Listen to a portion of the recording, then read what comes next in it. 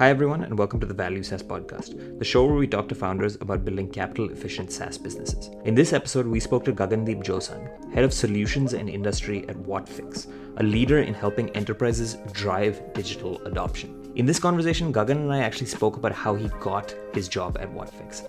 Before joining the company, Gagan was the CEO of Nittio Learn, an LMS platform that helped businesses train and reskill distributed workforces. And earlier this year, Nittio Learn was actually acquired by Whatfix. And in this conversation, Gagan and I spoke about what it takes to make an acquisition happen. In the conversation, Gagan discussed how he and Nittio's leadership team decided to pursue acquisition, what it takes to find an acquirer, and then what the actual legal and business process of acquisition looks like once you have identified an acquirer. A quick point to note, or actually 2 points to note before I drop you into the conversation. We recorded this interview way back in August, so keep that in mind when we discuss timelines. And also, I sincerely apologize for this, but the physical mute button on my mic wasn't working during this interview, as I found out after the interview was done. So while Gagan is talking, you are going to hear me say the word right a lot. I find it extremely annoying when podcasters do this, so I sincerely apologize for this. We've since fixed our mic, so this shouldn't be an issue in future episodes, but please bear with us for this episode. Anyways, that's enough from me. Here's the conversation. So I was not there as a founding member of Nittio Learn actually. So it was started by Arvind and my wife Ritu. Both were looking to actually step out of their corporate jobs in 2013. And that's when Arvind being from tech background and she being from the marketing background, they thought, okay, and we've been friends for very long. So it kind of fitted in.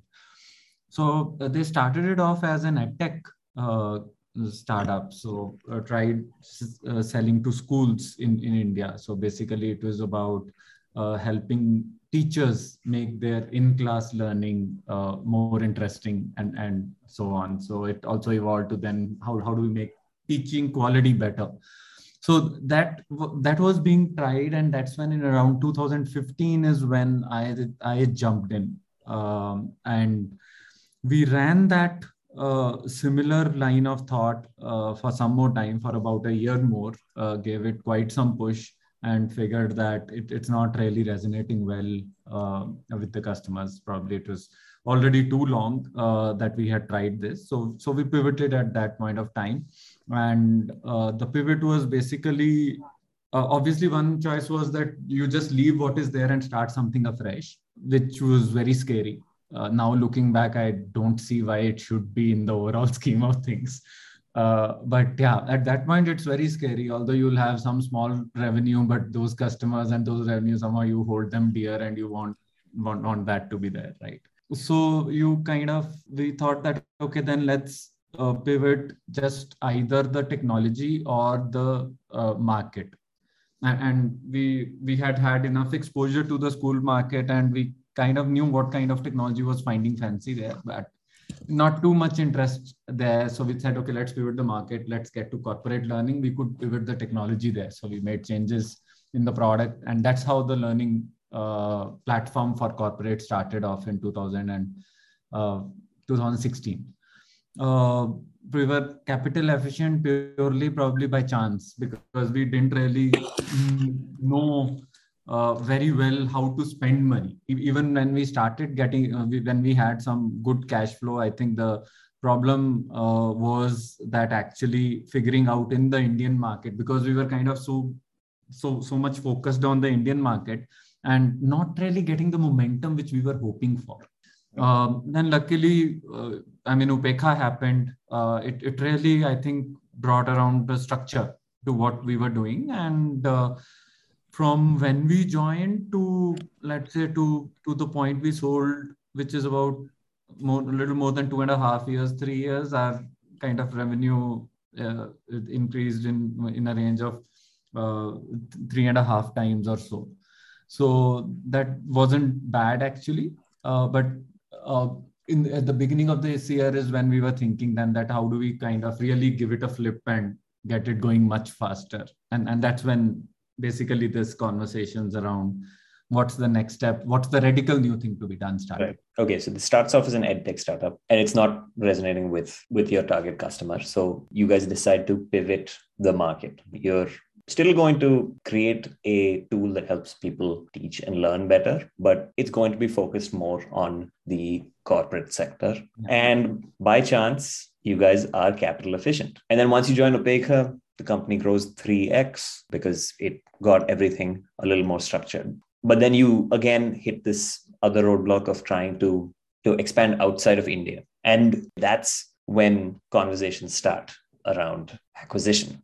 I'd be curious to know, though, were there any other options open to you at that point? Because being a capital efficient business, being a part of Opeka is all about optionality, right? What did optionality look like to you? Actually, at that point of time, we were thinking of a couple of options. So one thing was that it was clear that if we continue on this path, maybe it'll continue growing at a slower pace, and that's not very exciting. So we surely had that change to do, right? And that natural change which Opeka also quite advocates is obviously going to US, and that is quite clear that has to be done. Now we also realize that the business we are in, basically the learning management system, I mean it's quite established category, right? There are plenty of products, a lot of competition. And there is a substantial, let's say, emphasis and substantial effort needed in the go-to-market approach, which we would have to do in US. It wasn't just a case of, that you could do it. There was a new thing you were solving, new problem or something, right? People are having certain tools to solve the similar problem, right? Although we believe we do some of those better, right? But that kind of a sustained GTM effort would require us to put in some capital. Let's say just raise some capital and do it. It would require that to get the experts in order to start making something, and it would still probably take some at least a year or so before you start getting some reasonable results, right? So that was one option: raise some capital, go there, right? And then the second was basically the acquisition. So that's when this acquisition talk also started. That can we just pick up or get onto a boat which is already in an adjacent category or somewhat similar, and then get going there. So those were the primary options. And then the third option also was that, okay, if we are not really wanting to do this and none of this is happening, then how do we run Nittio Learn so that we can sustain it and it becomes a capital generator and we can figure out a new thing to do. Right. Okay. So actually all three were on the table. Now, of these three options, what I find interesting about them is that the first and the third one that you talked about, raising some capital and doing the shift to the US yourself, and the third one, which is sort of getting Nittio in a place where it is a capital generating outfit that can give you essentially the way to do something else. Those two are things that seem like the ball is in your court. Like you have to make the active decision to go forward with either of those things. The one that stands out to me and the one that you guys ended up going with, acquisition, to me, someone on the outside who's never been part of an acquisition before, seems like something where the ball is in the other person's court, the acquirer's court. How does that cross your mind as an option? Did it cross your mind, or is it something that came across you? Frankly, at this time, although that's a thought which had come many times before, obviously, I guess it crosses all entrepreneurs' mind, but it is also a kind of an established thing that, okay, below a certain revenue and so on, it doesn't make sense. People are not interested and so on and so forth. So the overall, let's say, the narrative around selling a business which is below a certain revenue threshold has been that, okay, it is very difficult. Why would people actually buy you unless it's an acqui-hire kind of a thing and so on, right? So with that narrative was pretty popular, and therefore this thing wasn't actively in our mind till the time another founder friend suggested it, actually, that Okay, so is this something you are considering? And I came up with all that previous narrative, and then thought that, okay, why not give it a try? Okay, that makes sense. Now, continuing with this narrative arc, so you're at this point where you have to make this decision: raise capital, do it yourself, turn it into a capital generating outfit that gives you the runway to do something else yourself, or there's acquisition, which a founder friend of yours suggests to you. What's the next step for you guys? So this is very important. Actually, I was writing about this for myself the other day. I probably will just publish a blog around this also. I think the best thing we set out to do is basically within a day, I created a deck, and I knew there is this marketplace called Micro Acquire. See, one of the hurdles, if you have to start doing this, is where to even start, right? What's that first step? You have to start networking. You have to start going out and meeting, or rather reaching out to the people. If you haven't been doing that over a period of time, and really kind of talking to your potential acquirers along your journey, then you really have to start from somewhere. How do you even approach that? Right. And how do you get the courage to take such a big thing, and how long will you give it, and so on? So right. I think one thing which a platform like Micro Acquire did and was that it really gave me that what's that first step to be done. Right. Okay. So I just did that first step. Right. I quickly in a day created a deck and put it over there. And to my surprise, I see in a few days a lot of interest coming in, out of which actually at least there were 3 very serious conversations, which turned into also one came across as a very serious offer then. I mean, it was between Whatfix and that offer, which term sheet to decide to take in.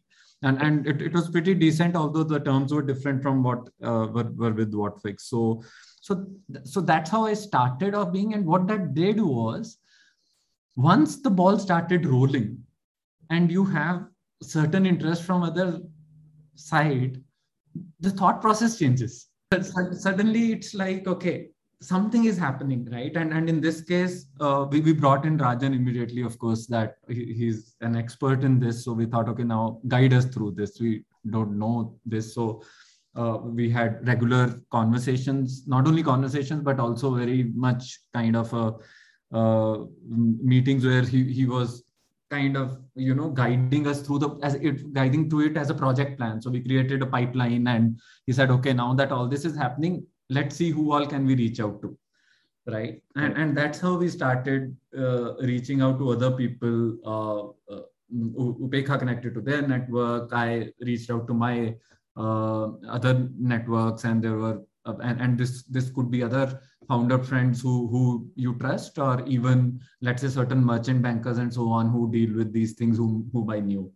And all those also brought in a variety of conversations. So, and we ran it like a pipeline as to what stage these conversations are in, and so on. And yeah, so that's how that entire process panned out.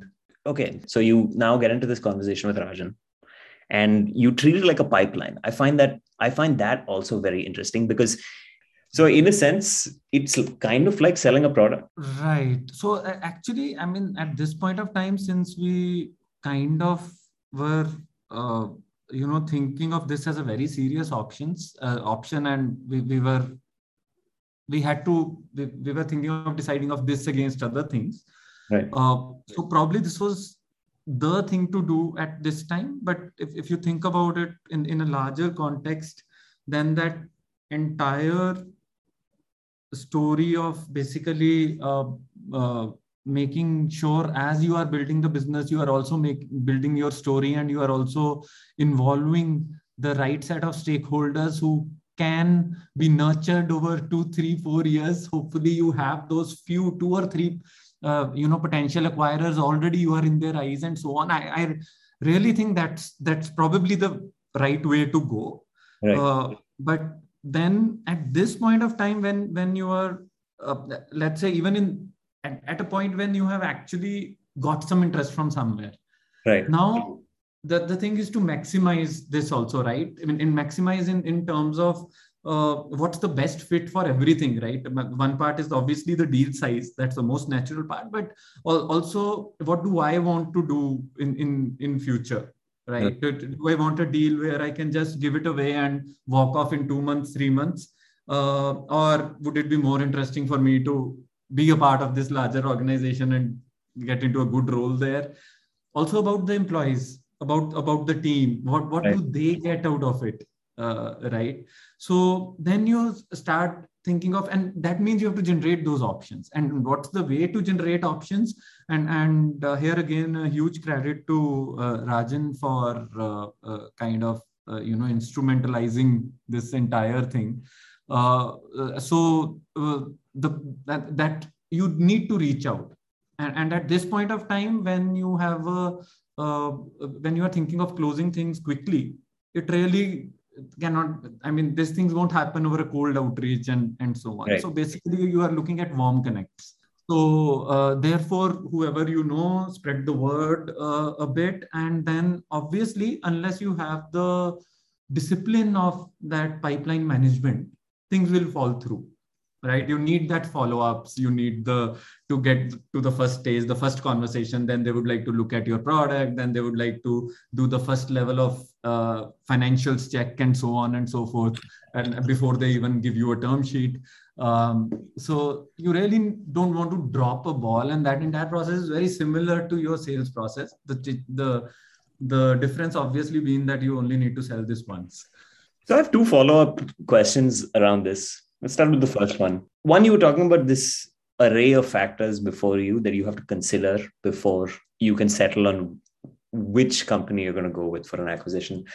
How much does the product fit between your product and the product of the people who are acquiring you factor into your decision making?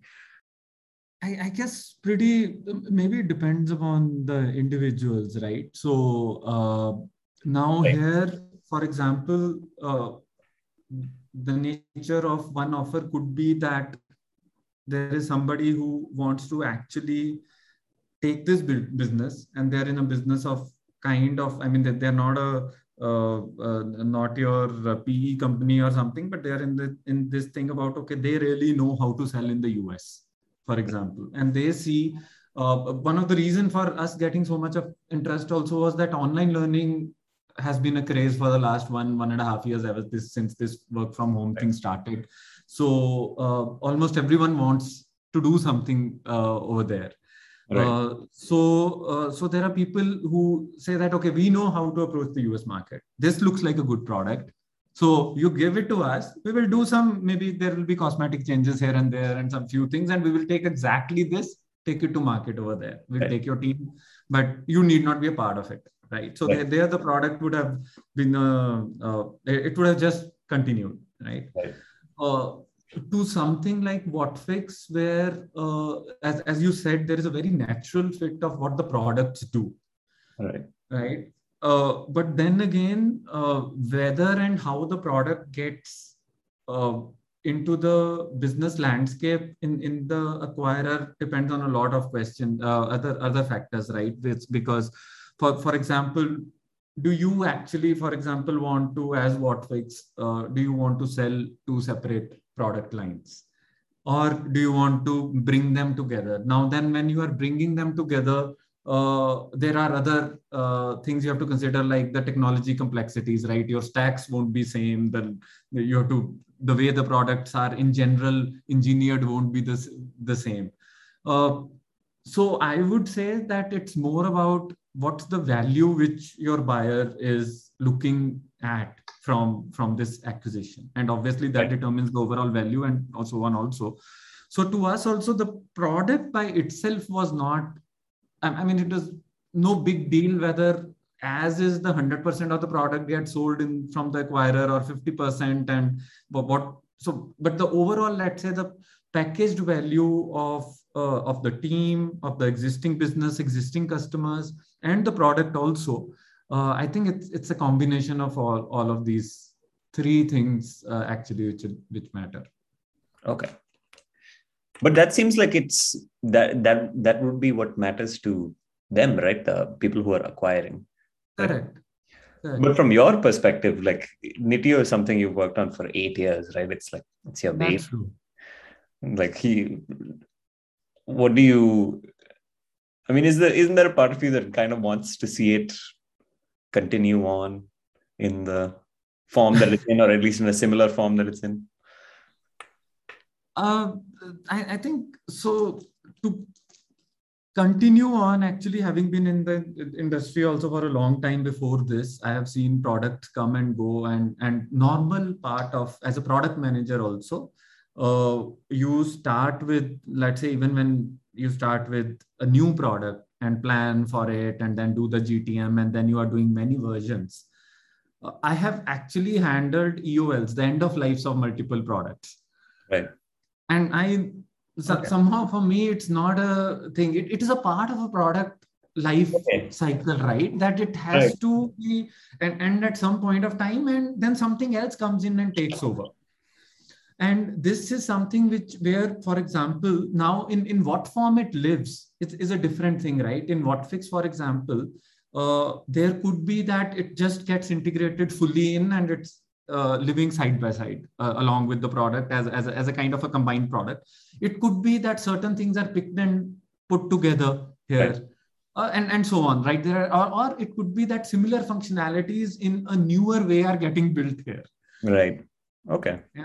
But that end of life is kind of a natural progression of a product. It's a very interesting way of looking at things. It's almost it's a good way to approach everything. It seems like almost a good way to approach death as well.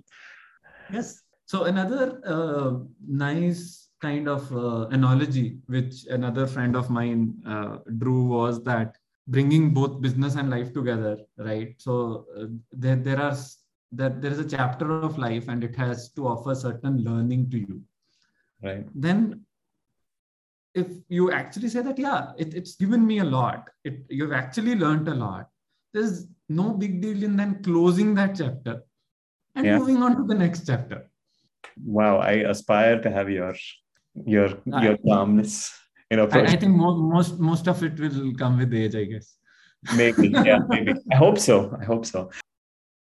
So the second follow-up question that I had to pull it back.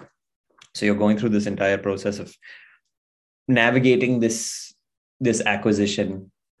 You've put it up on MicroAcquire, you've got interest. Now you're using your network to seek out other warm leads, people who could be potential acquirers.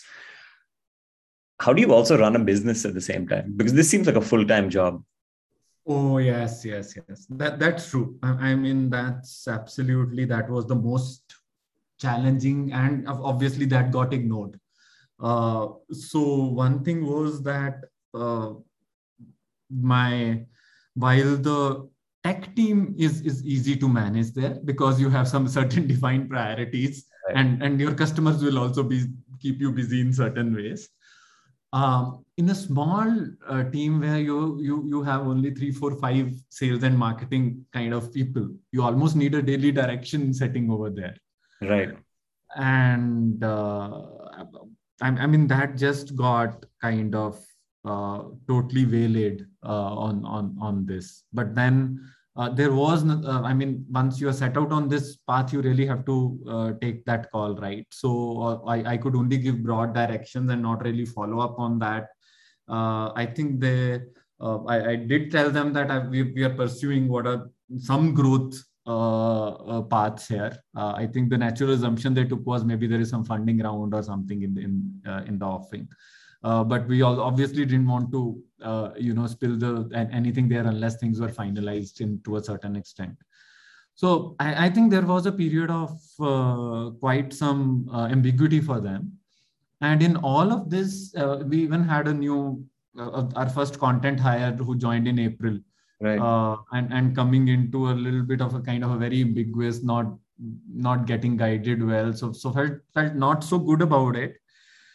So yes, the sales and marketing team really did have a tough time in that, trying to figure out what's happening and what actually to do. They were, I think it was more about, it became more like going through the motions because I realized that unless you as a founder are on it, or as somebody who's responsible for a small team, it just doesn't work, right? You haven't set up, your business is not set up for that kind of work. Yeah. But it's interesting to hear that they did actually get affected by this acquisition. Another thing I'm wondering is it seems like it's a very hard task to keep it under wraps. Like you're doing this entire thing on the back end, but you can't tell anyone on the team, and you have to act like everything is normal. Yeah. So I think obviously you have to kind of, at least as I said, I mentioned to the team that I'm quite busy trying to figure out some radical next steps. So that was at least the reason, but they were quite unclear on what it was.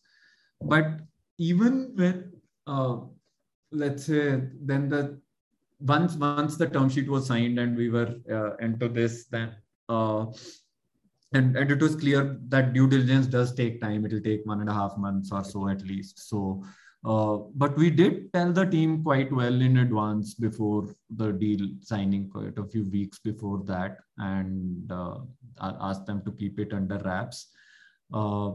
It somehow, I think it's a question of maybe they talked to somebody, maybe they didn't, but obviously whoever they talked to, it really didn't matter. So it's a question of if you are trusting somebody with certain information, and you kind of trust them to hold that even whoever they tell is okay. It won't be kind of, so we at a certain point, we really had to then tell them, right? So yeah, so it wasn't easy, but happened. What does that conversation look like? How do you break it to a team that they're being acquired? Oh, okay. So yeah, so after a week or two of signing the term sheet, and due diligence is underway, and that's when we decided to announce, and called for an all hands, and in that all hands basically then shared the news. The obvious part was also giving the background and the reason for what we are doing, and also what lies beyond for them, right, individually. So what we did was we had an all hand session, and immediately, since we are just about 12 people team or so on, so immediately following that, for that entire day, we had a half an hour conversation, both me and Arvind together, with each and every person, to basically answer their questions, get into details with them. So that entire day was basically dedicated to that. And obviously then also telling them that, okay, on this point, ping me at any time, whatever confusion, whatever doubt you have, and I'll be happy to speak. So obviously different people take it in different ways, this news. But yeah, that was our approach. We've honestly digressed so much from what I'd planned. And I got on a call with Rajan before this to talk about what we'll discuss in this. But let's shift gears a little bit and talk about what the actual acquisition process looks like. So we talked about how acquisition starts, how that conversation starts, how you reach that point.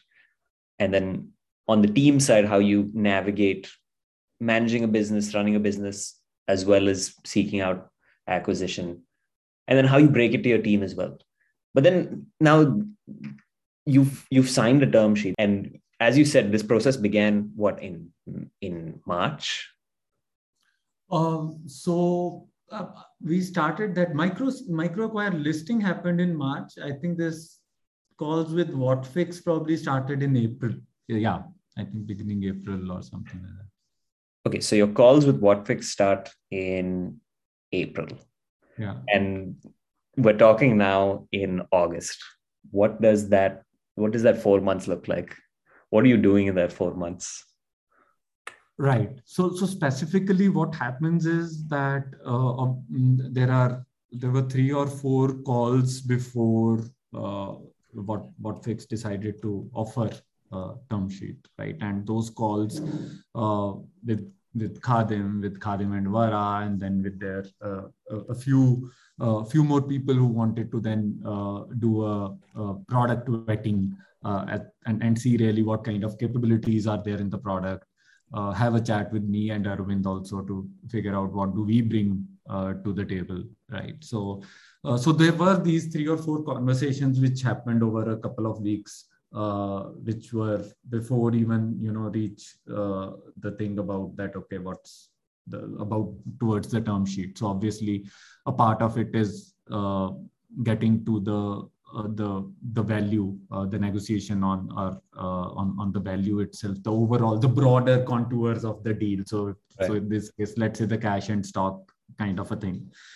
So you set up the broader contours and you agree to it, and then you say that okay, let's make the term sheet. So they obviously have agencies, legal agencies and so on, who work on this. They have internal teams also who help them on this, right? So and typically this is driven by an M&A specialist on the acquirer side, right? Who's kind of project managing all of this and also scouting for any relevant acquisitions at any time.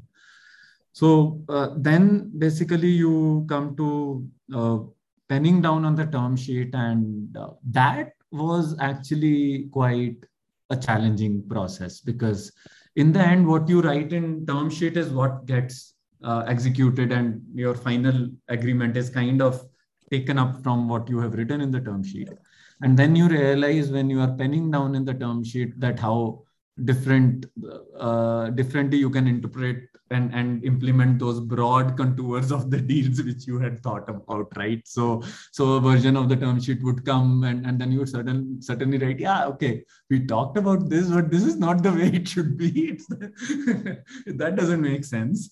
So a lot of to and fro happens, and which in effect is negotiation, right? Because obviously the other side also has some assumptions on how this has to be. So that goes on. That went on for considerable time, and people who have been raising funds, I think they would be quite well aware of the entire term sheet thing. Here it probably might be covering even a few more things, right? It's probably a little more complicated than even just that. But I can imagine once you are raising a couple of rounds after that, it becomes quite difficult to do that. But then what happens also is here, since it's just me and Arvind, we are kind of having to do that entire thing. So we also involve an external counsel who's counseling us on legal and the financial due diligence part also after the term sheet. So we also involved them. So that's still the term sheet basically. That was quite a challenging thing. In terms of bandwidth, in terms of also just the emotional energy it takes to do those negotiations back and forth. Post that, basically starts the really, that due diligence process, which is a laborious process basically. And if you are a large enough team, have somebody who's been managing the bulk of the finance and compliances for you, hopefully they can pick up a big part of the burden. But in this case, although we had accountants who've been doing some accounting for us and so on, and outsource compliances, but basically you are the only 2 people who actually can furnish data which is needed in the way it is, right? So there was a period of a few weeks then, which was quite intense in terms of weekdays and weekends. And as I said, we had this external counsel, who was also then helping us with, like, we would give them data, they would then prepare it and so on to send it to Whatfix consultants and both financial and legal ones. So that took another at least a month and a half to kind of finalize. And as part of that, again, when you are kind of, due diligence went fine, thankfully. There were no red flags at all. So that was good, because we realized how uh, difficult it is in a sense, the kind of things, the data which you have to furnish, the compliance processes and so on, which you have to say that you've been following this for the last 8 years or 6 years, then really proving that, how do you prove that? And then there would be some mismatch between one document saying something, another document saying something else, because the Indian government just wants you to sign a lot of documents saying similar stuff. So that was actually, that went well. One thing which we worked, by the way, in all this in our favor was that Whatfix is headquartered in India. So we didn't really have to think of any kind of a cross-border deal thing, right? So that it was an Indian entity acquiring an Indian entity. Right. Yeah. So that's how the DD process went, and then in the end, basically culminating in finalizing what's known then as a share purchase agreement and the related things. And it's been a tremendous learning, right? This entire last 4-5 months has been tremendous learning. Yeah, I mean, if you think about it, it's crazy because for the last 8 years, you, Arvind, and then before you joined, and even while you were there a little bit, your wife, have all been working on this learning management system. You're steeped in the world of learning management. Yeah. And of course, SaaS marketing, SaaS sales, what it takes to run a SaaS business. But mergers and acquisitions is like a whole field in and of itself. So you have to overnight become an expert in this almost, it seems like. So how do you do that? Like, is there a book that you have to read for this? I don't know what would be the answer to how do you do that. I can only tell what I did. And actually, I think, again, one key point there is having somebody who knows this as your guide, and some well-wisher is helped a lot. So obviously, Upekha Rajan specifically helped a lot. And I also leaned upon a few of my friends who have either, been in a similar place, or have also been, for example, a friend of mine, Samir, he used to run what was probably the first startup accelerator in India, called Morpheus. So he also knows this. So I leaned upon him in many of the things. And then what happens is when you're kind of, let's say, even if you are directly leaning upon one or two people, and they might not have all the answers, they also have their network of people with whom you can have a discussion with on specific points. Right. So I think the way we could navigate these waters was basically through leaning on people. And okay, very importantly, I mean, although none of the other Upekha founders obviously have gone through this yet, but there are a few with whom I have always had regular calls, and I continued to have during this. A couple of them, I shared it pretty early on that this is happening. And then, I mean, they don't have their own experience on this, but it just kind of helps that you have somebody known with whom you are kind of sounding out certain things. Yeah. Oh, I'm so glad that you plugged Upekha over there, because it would have been embarrassing if we finished the call and I was like, hey, can I record you plugging Upekha? And but the fact that you did it on your own, fantastic. Okay, this is what I think is the most interesting part of this acquisition. Okay, so now everything is done and it's been announced. What does that feel like? Is it crazy? Are you like constantly on interviews? Is your day completely filled up where you're constantly fielding questions from press, constantly fielding questions from, I don't know who else is out there who wants to know about the intricacies of how this acquisition happens? You're fielding emails from me at least fielding emails from me at least 3 times last week to get this on the books. So what does that process look like? And is it exciting? I'm feeding the word exciting over there. I imagine that it's exciting. What was it like for you? Actually, I mean, this is unlike a Facebook acquiring, what did they acquire? Instagram. And so, and unlike that, this is that way, no comparison, right? So it's not that people are out to kind of, and really learn. There are no, let's say, if just at the face of it, probably, yeah, Whatfix itself has a lot of stuff to give to press anyway. They have exciting things going on. Right. And this acquisition in itself is a kind of a part of that, is how I see the, let's say, the media handling it, right? They probably do not have too much of, I mean, there's nothing glamorous or sexy around this kind of a acquisition, which is of a smaller company and so on. Although it is just as exciting for us, right? Right. Yeah. So that way it's been, it's been just normal stuff. So put your head down and kind of figure out the next things to do. Most of the time it's been that. Yeah, but it is exciting nonetheless, going through that entire process. And even, let's say, see, there are people who understand the significance of this. For example, in Whatfix, whether it's the leadership team or when it was announced, then after a couple of weeks to the entire Whatfix team, and then there you get that excitement. There are people who understand that, okay, there is some significance to this, and same, let's say, for founder friends, for example, right? Not the press in general. Right. Yeah, I mean, I did see some press coverage, but at the end of the day, you're right. I mean, B2B SaaS,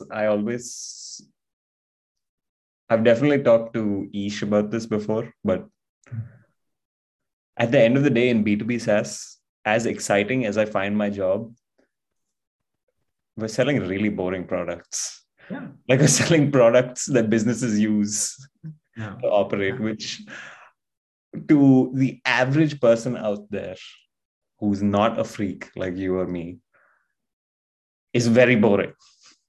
Yeah, absolutely. So unless the financials are very exciting, let's say a public company is buying another large, big growing company, and then those financials are very exciting, big ones, that's when people get interested, right? Oh, but even then, I mean, like, Salesforce acquired Slack, and I remember seeing whole conversations on Twitter of people trying to understand what Salesforce does. Right. But I'm guessing this will change. So I mean, and again, the Indian circle itself, right? The number of companies are, the SaaS companies has increased a lot in the last few years, right? And although we don't hear of too many SaaS acquisitions, but just my sense is it's kind of a tipping point. I think in the coming years, probably next 3, 4, 5 years, lots more will be happening. I have a very similar feeling. I feel like it's, definitely next 3, 4, 5 years, we're definitely going to be seeing more acquisitions and more bigger acquisitions as well. Yes, exactly. Yeah. Okay, so I think that now I've finally gotten all of my questions out except one. You mentioned it's exciting when you're interacting with the Whatfix team. It's exciting when you're interacting with Whatfix leadership. It's exciting when you're interacting with founders, but it's a B2B SaaS company acquiring another B2B SaaS company. There's not that much glitz or glamour around it, like Facebook acquiring Instagram. So you just put your head down and you focus on what's next. So what is next?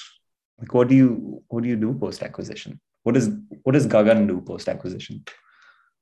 Right. So I think so. In this case, what's happening is Arvind was very keen to again focus just on technology bit, do the architecting bit and so on. That's what he loves. That's where he gets the energy from. So that is how his future looks. And there is, for me, I've basically taken up a role of starting off some new product lines. This is at Whatfix? At Whatfix, yes. So both of us are going to be there, and the reason for that also is that we are kind of in parallel also figuring out, as I said, the combined roadmap, because there is already whatever. So Whatfix also has certain training functionalities which are pretty small compared to a learning management system, but there are product management and so on is already there. So the idea is basically to shift that entire business product focus to those teams and for Nittio Learn. And I am more looking at newer stuff, and Arvind also is looking at a more wider role than just this. Do you think that you'll ever start another B2B SaaS company somewhere down the line? At least that's the current plan.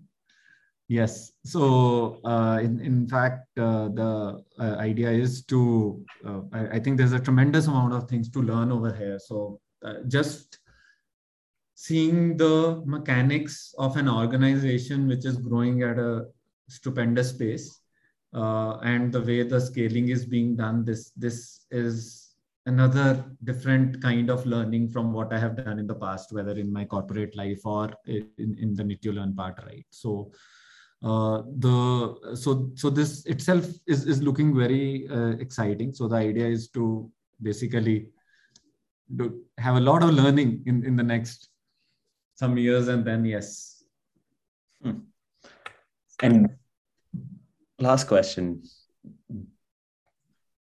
How do you anticipate the adjustment is going to be to go from being a founder where you're, putting out fires everywhere, doing everything, wearing a million hats every day, to working at a larger organization? Right. And I mean, obviously that does make a big difference, right? I mean, you're taking decisions day in, day out, and you're kind of your own boss in a sense, and there is nobody to report to, at least, right? So although that changes, the stakeholders, you have to do that stakeholder management. You have obviously expectations from people you report to and so on. So it does change significantly. But then again, see, one of the things which is exciting here at Whatfix as it is looking is that there is an expectation that when there are founders coming in, they perform founder-like roles, which basically is that stepping out of, let's say, what a normal role would be and questioning stuff which is going on. Right. So and I see that's I mean that's how I understand. So there are chances to kind of play those roles. I'm also in getting into a kind of a role which has those which has those kind of things built in. So the stage of the company is such here also that it's you need to be just doing a lot of stuff. It's just not sufficient to just be, but at the same time, as you said, right, it's still lots more specialized. Right. So it's going to be crazy, but just a different sort of crazy. Different sort of crazy. Yes, absolutely. But I think that's a good place to end this conversation. A different sort of crazy. Thanks for talking to me, Gagan. Thanks, Arnav. Pleasure speaking with you again. Well, that's the show, folks. If you haven't already done so, please subscribe and rate this podcast on your preferred podcasting app. Thanks for listening, and keep a lookout for the next episode.